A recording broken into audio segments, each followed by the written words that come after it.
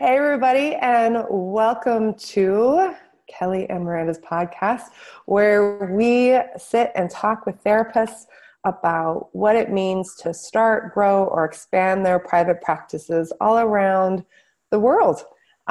We get to talk with passionate therapists who really care about clients, but that want a viable and beautiful business that sustains them. I'm here today with Bart Hatler, a relationship counselor in San Francisco, California. Hi, Bart. Hi, Miranda. I'm so excited that we get to sit down and chat today and dig into who you are and what your really unique niche is and how you have come to find that, and how you use that niche to support clients that really need your help. Fun. So I always like to start here. Tell us, why did you decide to become a therapist initially? Well, I think I was always interested in communication, and I think when I was younger, even I can remember in high school, feeling like emotions were weird, complicated things. Not like I wasn't familiar with them, but they were kind of overwhelming and a little hard to kind of corral and make sense of. And so I think from an early age, I started wanting to understand emotions, and probably along with that, the psyche and human experience. And that, I think, also seeing my parents' relationship growing up, which is probably for many of us humans, seeing my parents' relationship growing up was both hard and disappointing and frustrating, and it also catalyzed a certain resolve to have a different kind of relationship and to figure out how to do relationship differently and better than they did. And so that led me into exploring psychology in undergrad, and then eventually in graduate school as well. It's so powerful, right? All of those experiences that we have, beautiful and positive and negative and confusing, can all be a part in helping us move into our path and where we're supposed to be. Right. Awesome. Lemons and lemonade, as they say. Or just like lemons, aren't they fascinating? Like, I really like them. Like, there's something about them that I'm being drawn to, and I'm not sure what to do with them. Yeah. You know, are they better with just some warm water? Are they better with sugar? Like, what feels really good in our bodies? So it's always kind of interesting and fascinating. Yeah. So tell us about when you opened up your private practice and where. I opened my private practice about 6 years ago here in San Francisco.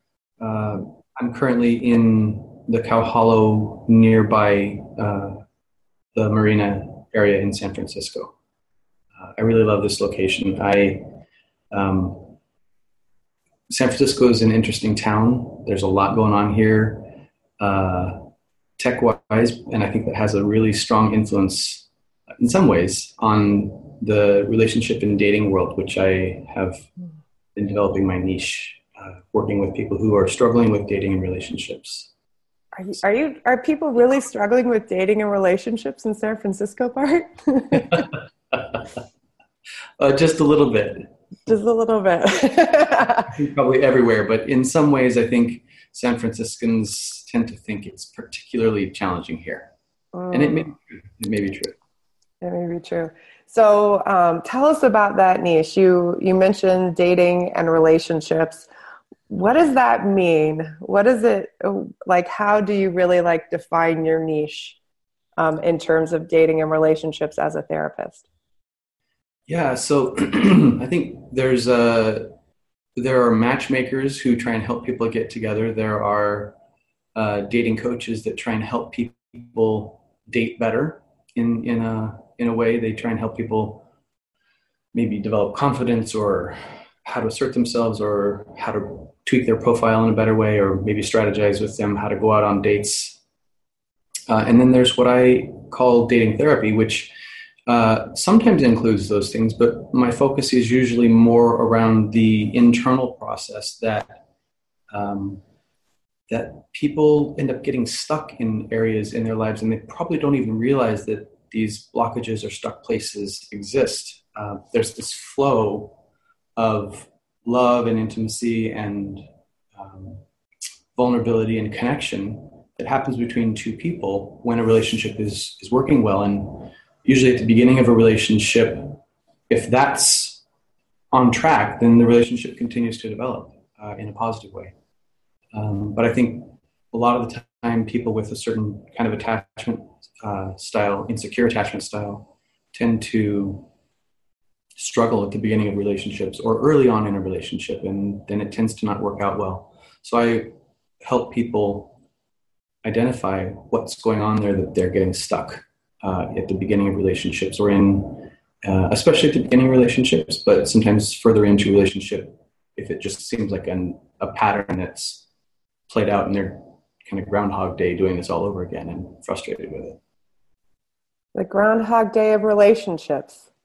That's it. And dating. I like that. Actually, which is interesting that you bring up like that idea. And even in that movie, he actually is like motivated by trying to do something different in relationships and something different in terms of connection. Like for him, the key to getting to the other side of reliving that day is actually changing the way that he interacts with other people. And that's fascinating, Bart, actually. Yeah, that's well said. Yeah. I think it's important to, maybe as you're saying, somewhere in that movie, he kind of had a dawning awareness. Wait a minute, something's off here. And I think that dawning awareness is often what brings people to me. Some kind of question, maybe, is there something about me that, not that it's all on the individual. There's a lot of factors at play, social factors, the other person or people that they're meeting and dating. There's a lot at play, but is there potentially something in me or something that I could do to tweak this a little and shift the dynamic and potentially have a different experience as changing the day from the Groundhog Day to a new, fresh experience. Yeah. And so as you opened up your private practice and as you moved to this niche of dating and relationships, what were some of the obstacles or barriers you had to overcome to really embrace your niche? Well, I think there's a stigma with counseling and therapy. To some degree still, there's a stigma, and I think some people hesitate, maybe especially men, hesitate to think it's acceptable or okay if they come to a counselor or a therapist. But mostly I've experienced that when we actually sit down and start talking, guys tend to feel how refreshing it is to be related to by another guy who gets it and who cares and who's interested in their experience, their emotions, their feelings, their struggles. And I think, another area that it's kind of fueled my curiosity about this niche, this field of dating therapy, is my own personal experience in my own life, struggling with challenges in relationships, struggling with dating, and at a certain point going, wait a minute, having my own Groundhog Day moment and going, wait a minute, how am I contributing to this? And from that experience and through that process, learning and understanding what was needed to shift my experience around relating and dating and getting into satisfying, successful relationships. And I think that you mentioned the stigma in terms of people entering into therapy. Sometimes that stigma in terms of even like looking for help in terms of dating, like, wait a minute, like I'm a successful, intelligent person. Like, do I really need to like go to somebody? to figure out dating? Like, is that really what I need? But also, like, do you feel like there was any sort of even like internalized stigma in terms of, moving into something called dating therapy as a therapist? Like, that's not something that you hear about a lot.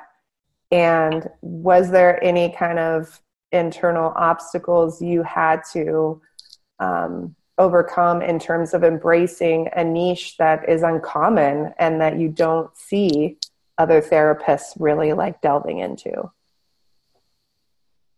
I think my own curiosity and interest in this area fueled me past most obstacles or potential stigmas, but it is an uncommon term or kind of niche, dating therapy. You don't hear that very much. So I think there's been a little bit of extra behind the scenes work that I've been doing or have had to do to describe it or to explain it or to help people understand the validity or relevance of it. I think dating coaching is much more established, understood field. It's fairly common to read blogs and articles from dating coaches. Mm-hmm. It feels a little lighter, it feels a little more technique-y or strategic, and I think that there's a lot of value in that. I do offer some of that, but I'm really interested in the deeper process of what's really going on in someone's life, partly because of my training as a therapist, but then just because of who I am. I'm really curious about the nitty-gritty of a person's life and where they get stuck. And so helping people understand the value of slowing down and taking time to explore their own internal experience and how that may really directly relate to their external experience in relationships has been part of my passion and part of maybe the challenge of helping people understand what dating therapy is. Mm-hmm. And how has it impacted your business to really embrace your niche? That's a good question. How has it impacted my business? I think it's inspired me. Every time I talk with colleagues about what I'm doing, I get kind of raised eyebrows and curiosity and kind of oh yeah, that's really needed. As we were talking about at the beginning of our conversation, especially here in San Francisco. It's really needed. There are a lot of people that are struggling, and it's kind of like, oh, that totally makes sense. Surprised somebody else hasn't done that before. Not with those explicit words, not that I'm some genius, but I think potentially out of my own experience and out of my own perspective of what's happening in this crazy brave new dating world, I think I've gotten positive responses from people about kind of developing and creating this particular area of work. Yeah, I mean, and I think too, like as someone who's gotten to kind of watch you go through this process, you've been published on Psych Central and they put your information on the homepage and all of these things that I think if you were doing something that was more general, where you were kind of trying to meet everybody, it would be a lot harder to stand out and to be remembered in a city like San Francisco that is, it's a really like, what is it, like an 8-mile square, little island. And, there's hundreds and hundreds of therapists in that area. And so I think sometimes it can be really scary to develop a narrow niche in such a small area. And at the same time, it's exactly what's needed to really, carve out your space in a city like San Francisco that does attract brilliant people, Right. Yeah. And to let your brilliance, right, kind of shine. And I love that. We're like, I'm no genius. And yet, right, like, this is yours. This is uniquely yours. And I know all the stuff that's gone into the back end of you having a lot of clarity about what you're doing. And and how this is different and how this is meeting that need more explicitly, versus, therapy will filter out into your relationships and filter out into the way that you interact with the world. And people coming in for, anxiety or depression symptoms and them saying, I'm just really depressed because of dating. Okay, well, let's work on your depression. And you kind of maybe working from another place of like, unsuccessful dating is incredibly depressing. Let's get to the bottom of like what it means to figure out how to do satisfying relationships, and come at it from this other, in some ways, like really client-centered approach as opposed to symptom-centered in a sense, Sure. I think sometimes we inadvertently get very symptom-centered, and don't get to the root of what is the dynamic that's kind of leading down to this grouping of symptoms. And, we give people skills related to this, but we don't always get down to the core of what are the skills that are connected to the original dynamic that then filters down into what looks like major depression, or what looks like an anxiety disorder, or what looks like, fill in the blank, right? Yeah, and it makes me, what you're saying makes me think a little bit of a conversation I had with a colleague years ago. And I think therapy can be really good at deep exploration and kind of what we call personality level change. And it can miss sometimes, maybe a lot of the time, depending on the practitioner, depending on the therapist and their orientation and the person's needs and goals. It can miss some of the practical real world application of how do I take all of that exploration and turn it into something particular, some specific change that I can see and really appreciate in my life. And I think that's an area that I've been interested in, it's a part of the way I want to work. I've been wanting to work that way as well, exploring, making sense, doing deep work that's healing and transformational, and then translating that into the real world. How does that change my relationships at home, my relationships at work? How does that change my dating life and my relationships with new partners or new potential partners? And that's, I think, part of why I get excited about this niche, because it feels to me in a lot of ways like a blend of deep interior work that is, I think it helps us to access the good and the potential for joy and happiness in our own lives, in and of ourselves, but then to also translate that into real change in the outer world, in our tangible day-to-day lives. I love that. So juicy, Bart. That's so good. What is a piece of advice that you give to a therapist that has a unique niche or perspective that they want to integrate into their private practice, that they have something they want to do that, like you, is kind of on that cusp of cutting edge, and that like is not something that they're seeing out in the world? What advice would you have for them?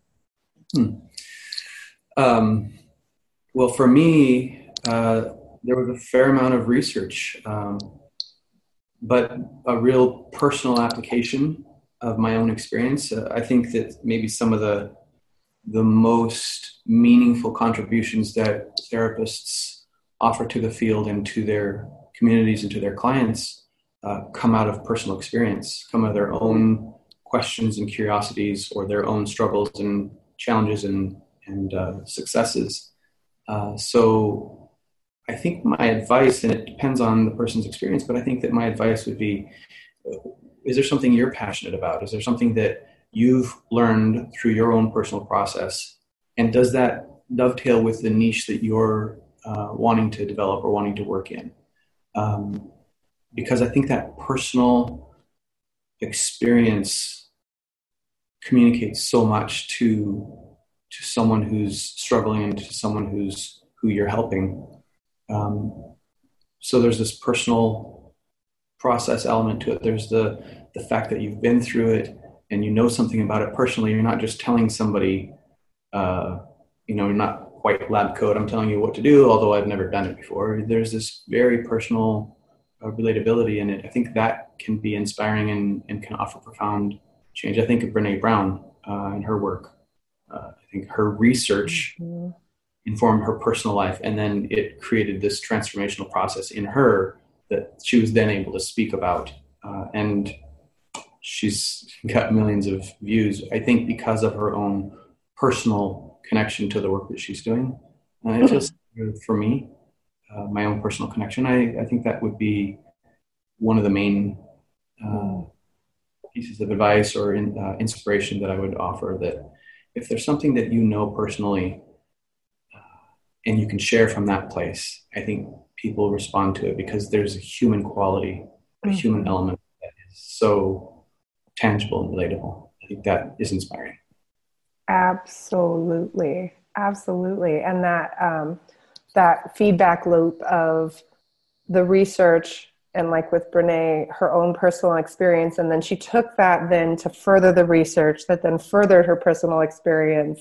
And it was this this wonderful feedback loop as part of that whole process, which is really powerful. And that just that willingness to look and explore and be wrong.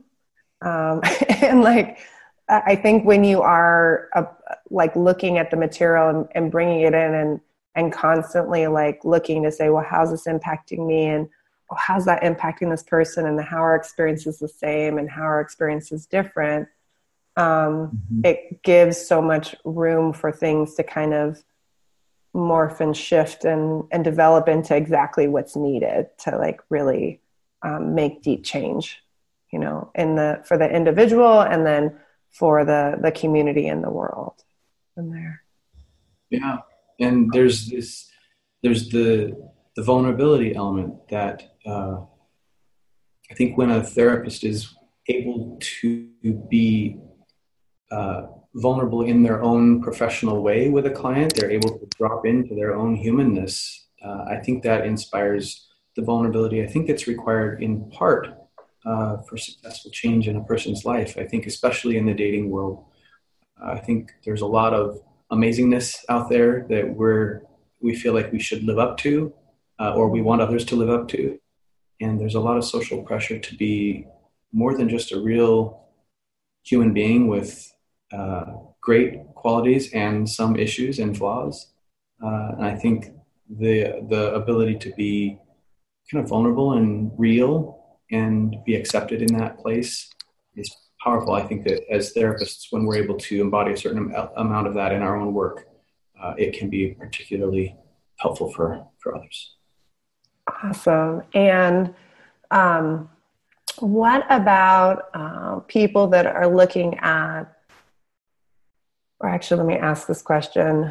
What is one piece of advice for therapists that do have clients that are in the dating world or the dating arena and they're struggling? Is there one thing that when you talk with therapists, you feel like they kind of consistently, maybe I won't say miss, is there one thing that therapists do pretty consistently that you might give them a little maybe if you were to kind of go in this direction, or here's a piece of advice so that you could be more impactful with your clients who are out in the dating world?